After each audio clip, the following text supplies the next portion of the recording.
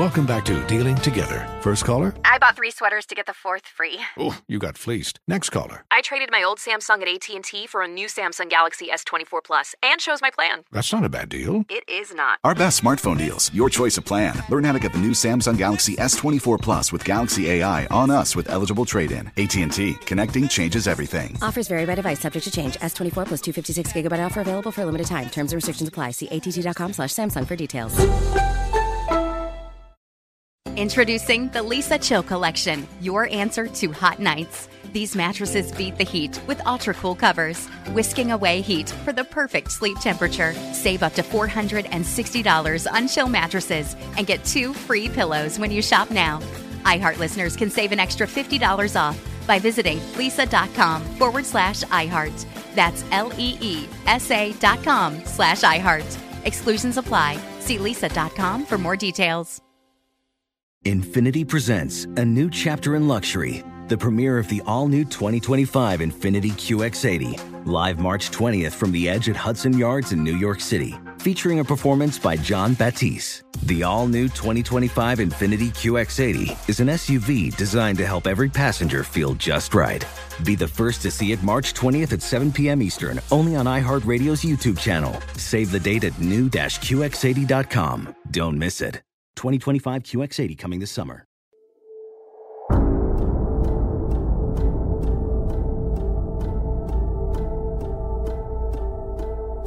Place your left hand on the Bible and raise your right hand and repeat after me. I do solemnly swear. We, the jury, find the defendant not guilty. Protests continued this weekend in Ferguson and around the country. Quit resisting. It makes no sense. If it doesn't fit, you must acquit. Judge, you are the last line of reason in this case. Every one of us took an oath of office, and we're sworn to uphold the Constitution. From Tenderfoot TV in Atlanta, this is Sworn. I'm your host, Philip Holloway. Is this Mason Lindsay? Yes, this is. Don't ever call me about this. I don't like your brother. I don't like you. And I don't know a goddamn thing about the murder case you asked me about. But I do know about y'all. What a bunch of swine you are. So don't ever call me, okay?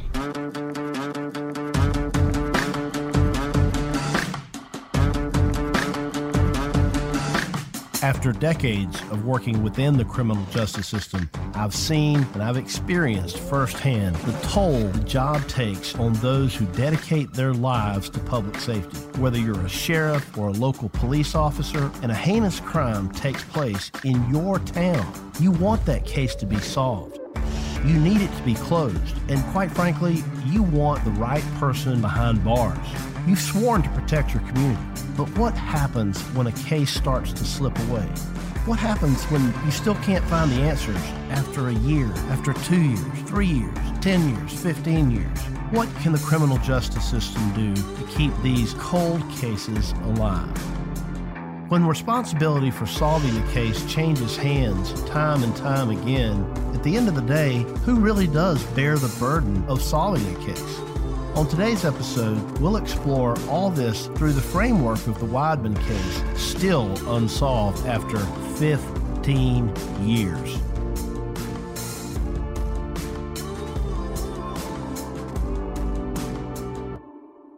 Hello? Mr. Wise. Yes, sir? Hi, this is Philip Holloway from the Sworn Podcast. How are you? Doing good. If you have just a minute, do you mind speaking with me about the Widemans case? I have a minute to speak with you about it. It's my understanding you were one of the first people to arrive on the scene. Is that correct? Yes, sir. I was the first one to get there. I was actually a firefighter for the county fire department, Turner County back then. So I was a volunteer. So that morning we had a fire. I responded in my personal vehicle because I was by the fire department and another guy was picking up the fire truck. So I got to the scene before he did. So you were actually the first person to arrive? Yes, sir. I was the first one to arrive.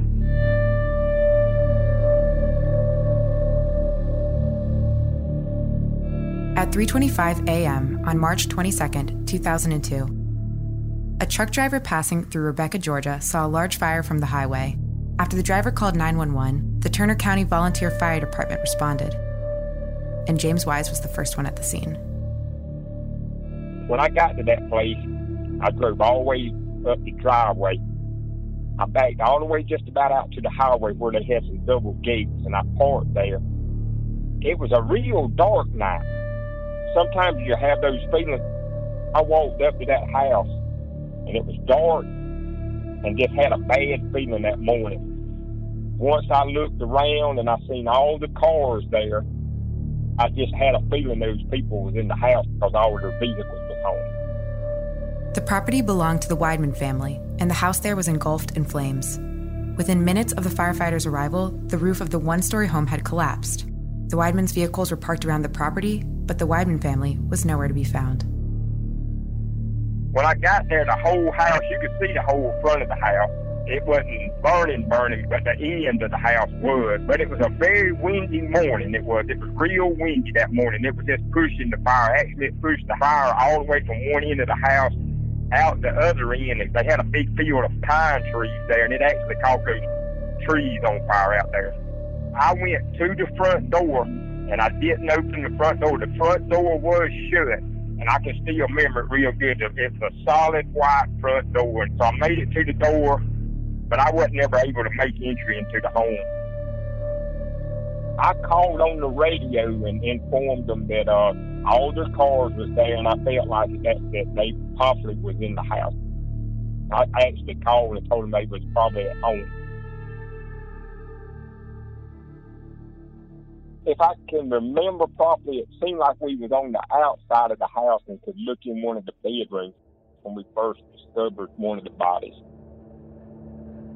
51-year-old Tommy Joe, or TJ Wideman, 48-year-old Deborah Wheeler Wideman, and their 22-year-old pregnant daughter, Melissa, were found dead inside of the decimated home. They was very bad. They was like their legs, it was just like their torsos left. They was burnt pretty bad. We put the victims in body bags. They loaded them up. They took them to the crime lab, I think, where they took them. But when they left, it didn't take them long. They called us back. We were still on scene. The sheriff, he found out when we got back. These people had been shot. It started as a terrible and inexplicable house fire. But when the fire ended, a more disturbing mystery began. The fire hadn't been the cause of death for any of the Widemans. All of them had been shot. And the fire, that was deemed the result of arson. It wasn't immediately apparent that they had been shot. It took some further examination to figure that out. That's right. Actually, they was just kind of treating it like it wasn't like they hadn't been shot or anything like that. After they called back, everything changed. Right after the GBI got there and started talking, they wanted to interview me. And he asked me, he said, "What made you feel like something was wrong here today?" I said, "Well," I said, "the first thing, ever who called, they wasn't here at the house when I got here, and they said a truck driver." I said, so it raised my suspicion. It just things was out of the ordinary. I said, so I just got here and I seen all the cars here, and I felt like the people was at home. I did not know they'd been shot or anything like that, but things just wasn't. Time I got there, I said, well, something's wrong. There ain't nobody here. Because 9 times out of 10, if a person calls, they wait till we get there. If they're sitting there, there was no one there when I pulled up. It's about 12, 13 miles from Ashford. Like people responding to the fire, most of them had to come all the way from Ashford. I know the sheriff got there pretty quick, and I'm going to be honest, I kind of looked around and watched things, and I know that I can remember him going to Mr. Charles Henry's, which was the guy that was deceased in the house, his brother, because we had the fire fully extinguished, and I remember him pulling up out front. He got out and looked, and and he left. He didn't stay real long, but after it got daylight, there were several law officers there, and like I said, they called the GBI in. They came to the scene because he interviewed me at the scene. The GBI did. It was the same day. So then it seems that the sheriff brought the GBI in pretty much right away. Yes, sir. Who was the sheriff at that time? Randy Kendrick. Was it your impression that the GBI took over the case from the very beginning? Yes, sir. They took over the case. Did anybody at the GBI or anyone in law enforcement ever talk to you about any potential suspects that they might have or they may have been looking at? No, so they never talked to me after that day. After the GBI talked to me, no one ever contacted me. What was the coroner's role in this? You know, him being the coroner, he's just the one that, you know, pronounces them dead and comes out and gets them. But he's the one that made the call back after he took the bodies. Do you remember who the coroner was at the time?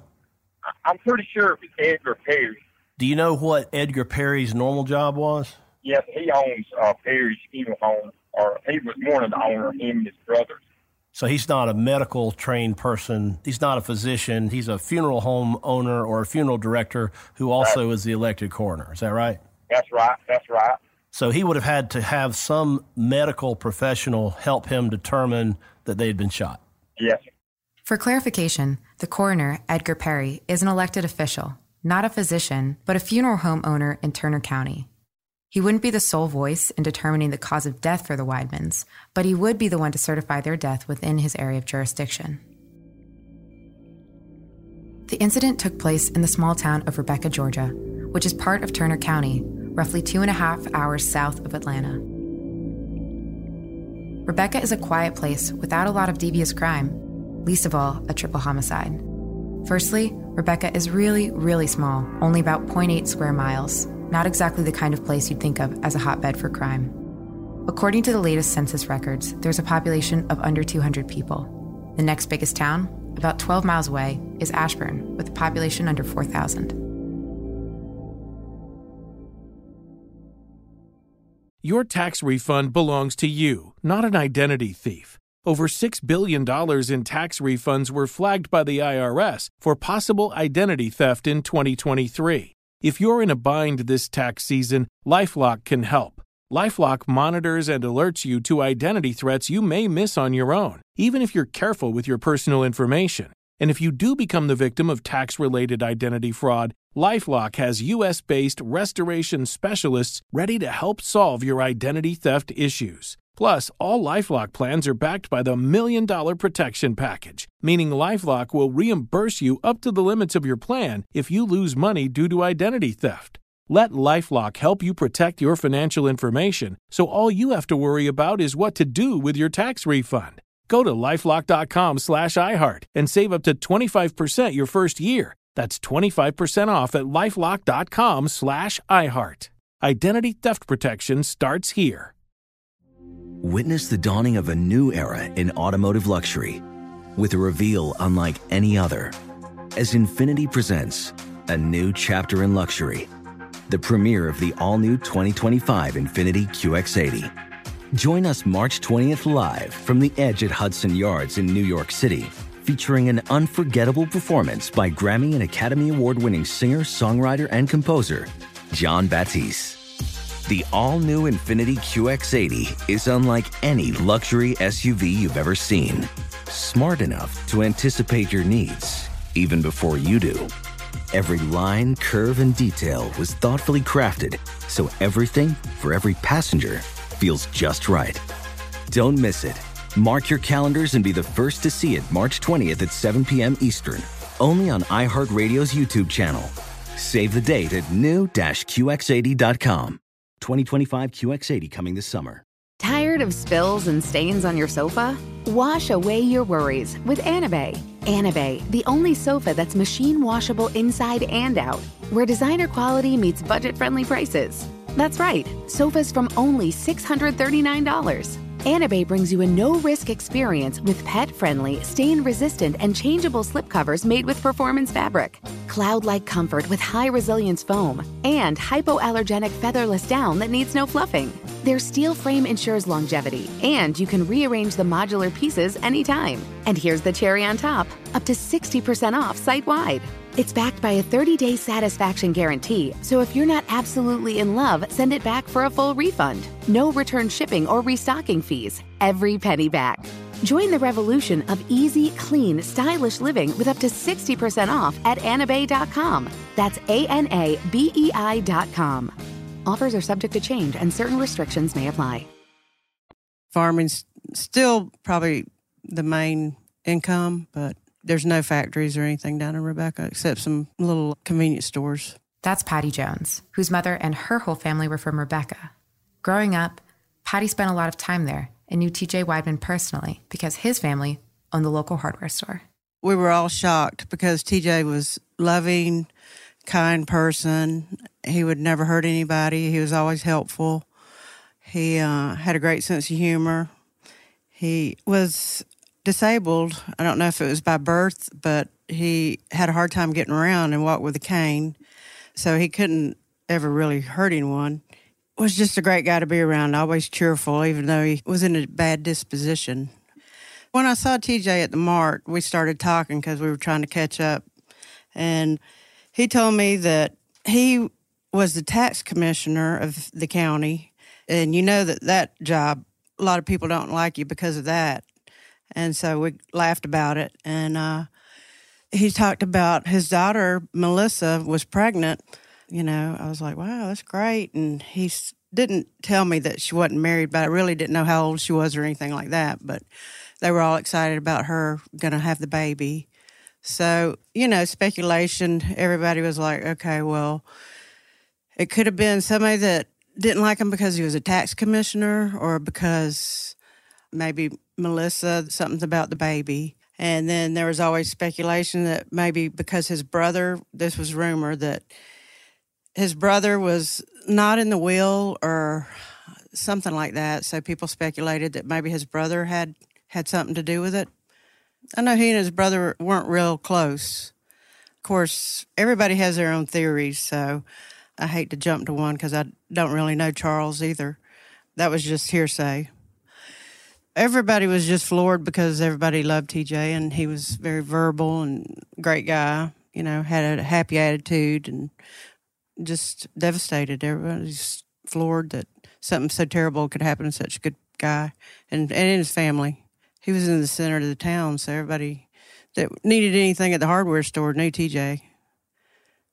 And the fact that they weren't in their own house that night, they were staying at his mother's house. And how would someone know that? That right there makes you wonder. You'd have to make an effort to get to it. You'd have to look for it. That night, the Widemans were staying in Tommy Joe's mother's house. This is something they did whenever Tommy Joe's mother went down to her second home in Florida. Reportedly, they stayed there on and off for extended periods of time. Her house in Rebecca is secluded, not someplace you'd easily stumble upon. Down there, you don't have there's no police station. You have to rely on Ashburn. They don't have the facilities like a big city. I mean, I'm sure the GBI came in, but never heard anything about what they found. It's small town, gets passed over. It's becomes, just part of being in the small town atmosphere. People probably just keep wondering and know that nothing's ever going to be done about it. And hopefully the podcast will bring out some more information, get things started. I hope the people of Rebecca will come out and start talking about it again. This is something I've heard before. Small town crime does get passed over sometimes, simply because it affects a smaller number of people.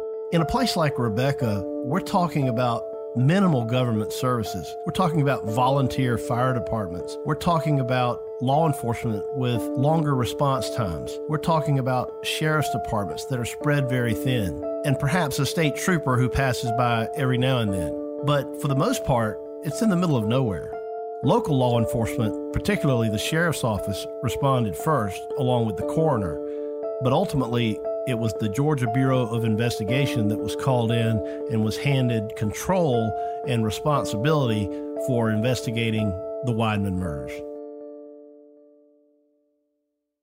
I know a thing or two myself about cold cases and what it takes to investigate them, but I don't want you to have to take my word for it. So I reached back out to my friend John Dawes, who is a subject matter expert in the field of cold case investigation. He currently works for the Cobb County District Attorney's Office in Marietta, Georgia. Before that, John was a very good homicide detective who I've faced in court many times, and so I know that he knows his stuff. What experience, if any, have you had with a murder or a homicide or a killing where the perpetrator used a fire to destroy evidence of how someone was killed? I've been involved in some cases like that. It's a person's attempt to tamper with evidence to cover their trail. Does it work?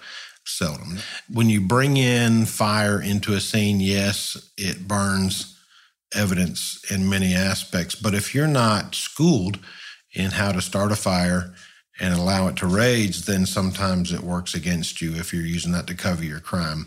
Arson investigators come in, they can determine the origin, they can determine whether or not an accelerant was used. And then if you have a suspect quickly enough, you can test them for the accelerant. Their clothing.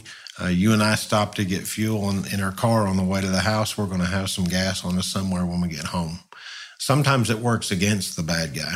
If a fire started and doesn't fully engulf a structure, then you can still get fingerprints because the oily substance left by the ridge impressions.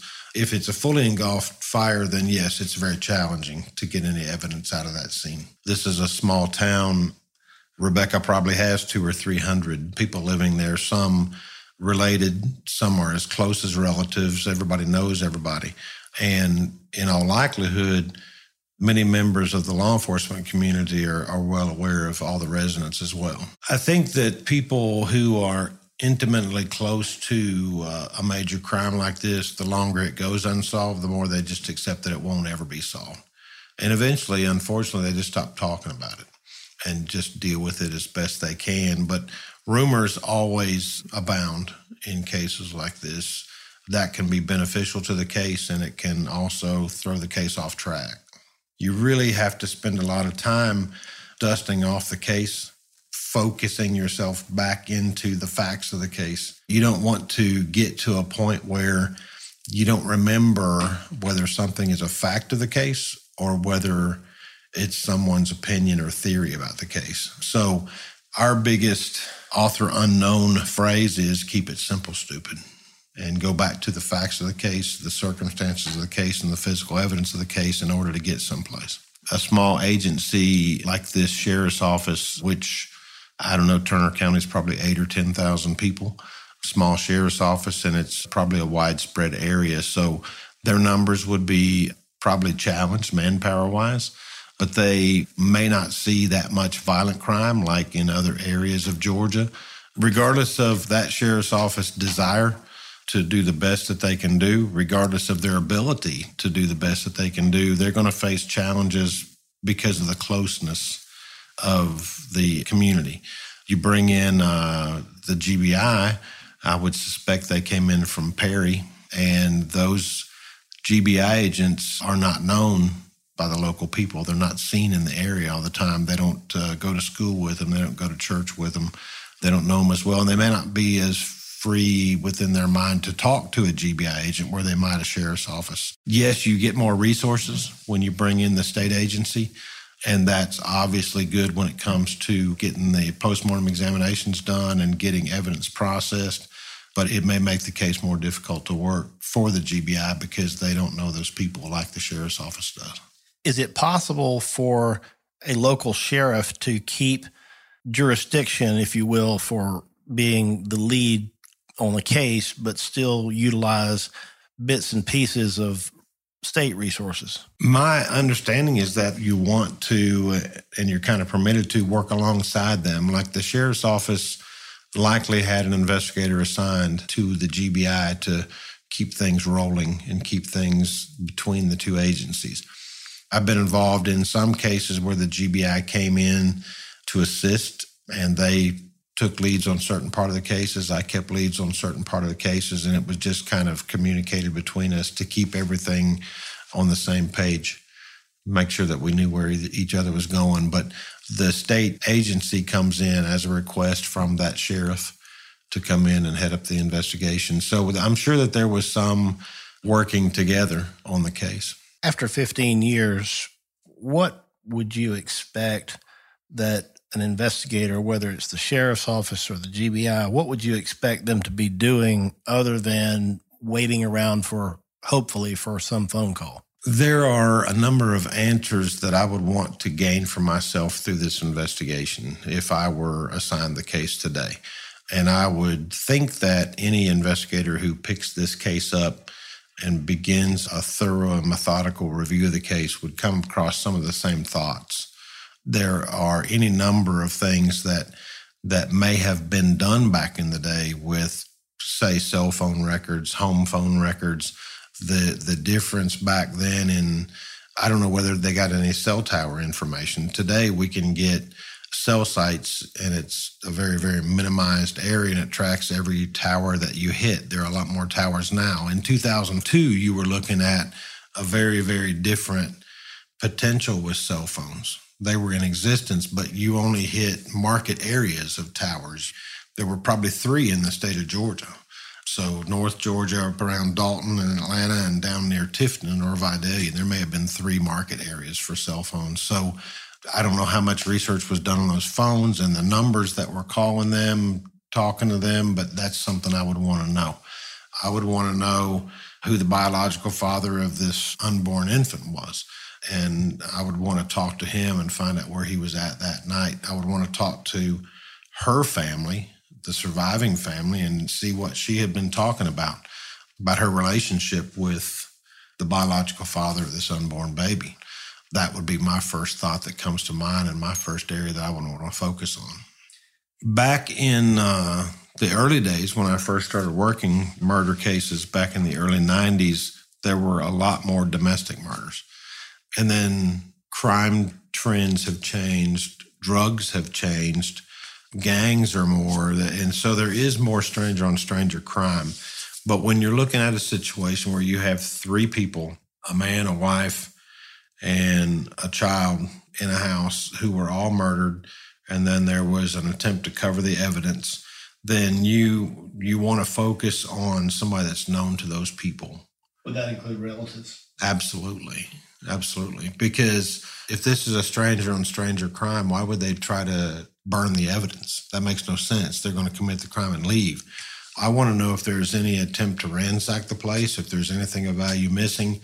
Sometimes that's hard to see in a fire scene, but my understanding from a couple of articles I read of their vehicles was there, and there was nothing obvious that had been taken from the house. So I've got to look at a domestic situation. You've got 3 people that are all at home. It had to have occurred late at night because the fire was seen at 3:30 in the morning. So you're probably looking at a midnight crime time when all the parties would known to be at home by someone who knows them well and intends to take their lives. So I'm looking at somebody close. I'm looking at somebody, if these people were awake at the time they were shot and looked in the eyes of the killer, they knew exactly who it was. How helpful is it for an investigator, though, to be aware of a motive for a crime when it comes to helping solve that crime? It directs you. Identifying a motive directs your investigation. You're right. It doesn't have to be proven by prosecution in the court. That's not a requirement under the law. But when there is a motive, you separate out who probably did a crime compared to who probably didn't. Greed is an underlying cause nearly every time. Whether it's a drug murder, an armed robbery murder, a domestic murder because there was a case in Gwinnett not long ago where a man was charged 5 years after his wife was discovered dead just down the road. Some people choose to kill their spouse rather than getting divorced because they're saving money in their mind. It's a greed thing. So money's involved in nearly every murder case that you could mention. People get greedy enough to cause death. The first thing that I would want to do is open this case up and do a complete methodical review of the file as it exists to see what was known then. Then I want to interview those first people that went to the scene, the first rescue people, the first sheriff's office people who arrived on the scene. I want to get their feelings about what they saw and what they thought. I want to talk to the GBI agents who headed up the initial case. I want to get their ideas on it and where their mindset was headed in it, because that's not always relayed on the paperwork. That's not always in report form. When I look at the interviews, I don't want to look at a typed summary of an interview. I want to listen to the recording. I want to know every word that was said and what the context of those words were. And then I want to look at the evidence that was collected in the case. Was there sexual assault evidence collected during the postmortem examinations? Was there any latent print evidence lifted? What did they find? What did they collect? And what do they still have? Anything that's been tested in 2002 by the GBI certainly needs to be considered for a resubmission because the DNA protocols have changed. There's a difference in how latent prints can be run. It's all very different now. Technology's come a long way. But as to motive, the thing that concerns me is that Mr. Wideman was the county tax guy. 2002 was a boom year. Maybe somebody was upset about their property appraisal not being more or something that he had to do with business. Although that's not likely, I think it's something that needs to be looked at. But what screams out to me is that their 20-year-old daughter is 8 months pregnant and she's at home with them, not with the biological father. So I don't know what that situation was, and I need to find that out. It was likely someone close to the Widemans who committed the murders, perhaps even a relative. Another takeaway was that we really need to know who the father was of the baby. And finally, most of the time, the motive in murder cases is either greed or money or both.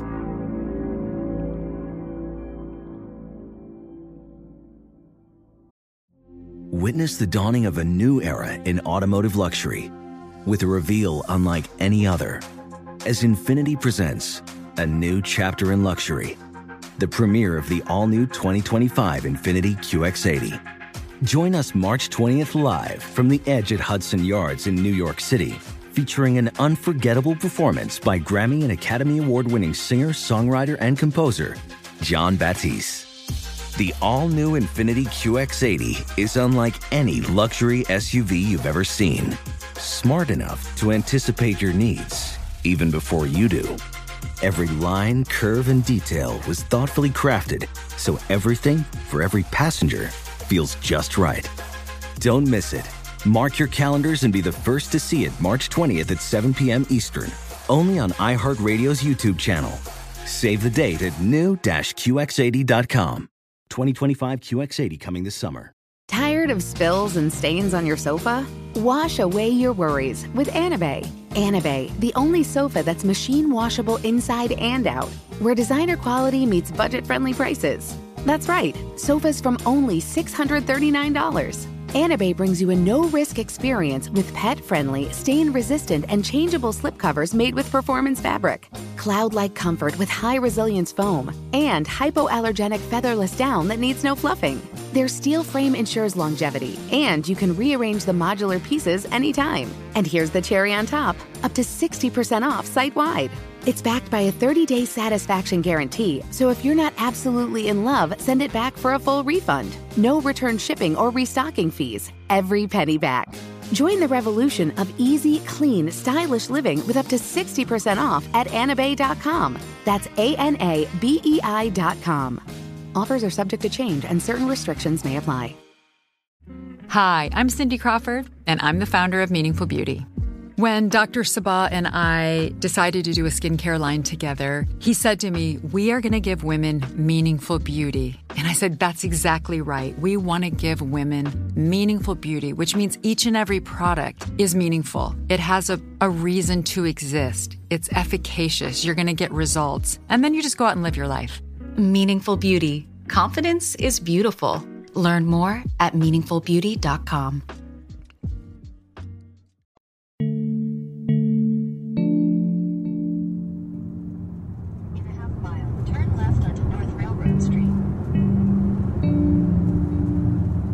That's it? A little bit further. Yeah, a little bit further. From everything we'd read and heard, this house was not a place you'd happen upon. We looked up the address on the GBI's website and headed down there to see for ourselves. This is Church Street, and the next is, let's see, this might be it. Turn left onto North Railroad Street. This one over there. This is it. When we pulled up to the property, the site of the tragedy, we weren't sure we were even in the right place. We cross-referenced the address with what we had on the GPI website. We were there.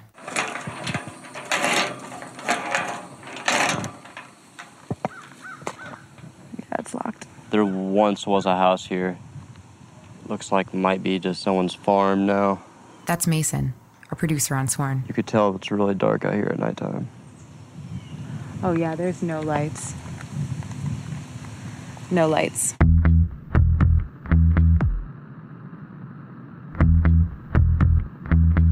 It all started to make sense, the story we'd been unraveling. The road was not a busy thoroughfare. During our visit, it was the middle of the day and still only one car passed us as we walked outside.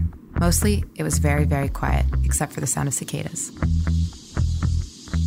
The land looked like it was being actively used as a pecan orchard, and there was no longer any foundation left standing where the Wideman home used to be. We made note to ask when it was cleared and who currently owned the property. Then we left.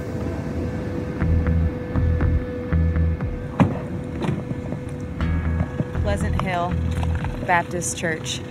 On our way back from the property, Mason spotted a graveyard from afar. We stopped by the church to see if maybe there was a Wideman family plot. And there was. March 22nd, 2002. During our visit to Rebecca, we knew we had to stop at the local newspaper, the Wiregrass Farmer. We wanted to get the perspective of the local media outlet, one that had covered the case multiple times, right in the thick of it. Next time on Sworn. There's some people that swear they know who did it. You ask them, they'll tell you the individual's name. Well, how do you know this? He's just that kind of a person.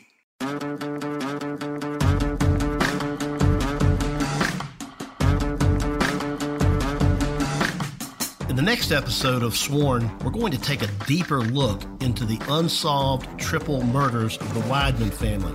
We're going to talk to some locals. We're going to dig deeper. We're going to sift through old leads. So be sure to stick around for part 2 of the Wideman murders. Infiniti presents a new chapter in luxury, the premiere of the all-new 2025 Infiniti QX80, live March 20th from the Edge at Hudson Yards in New York City, featuring a performance by John Batiste. The all-new 2025 Infiniti QX80 is an SUV designed to help every passenger feel just right. Be the first to see it March 20th at 7 p.m. Eastern, only on iHeartRadio's YouTube channel. Save the date at new-QX80.com. Don't miss it. 2025 QX80 coming this summer. Tired of restless nights? At Leesa, we know good sleep is essential for mental, physical, and emotional health. From memory foam mattresses to hybrids that keep you cool all night long, Leesa's mattresses offer exceptional comfort and support with free delivery and 100 nights to try out your mattress in the comfort of your home. For a limited time, save up to $700 off select mattresses plus 2 free pillows. Go to leesa.com/iHeart for an additional $50 off mattresses and select goods. Exclusions apply. See leesa.com for more details. Does money stress you out? Let Facet flip your financial chaos into clarity. Finding Facet immediately put us at ease. Facet's innovative approach to financial planning ensures your money works as hard as you do, enabling members to experience the joys of having your finances in order. And that makes us Facet for life now, I guess. Visit Facet.com, FACET.com to learn more. This ad is sponsored by Facet. Facet Wealth is an SEC registered investment advisor. This is not an offer to buy or sell securities, nor is it investment, legal, or tax advice. These testimonials are from current Facet members who are not compensated. All opinions are their own and not a guarantee of a similar outcome.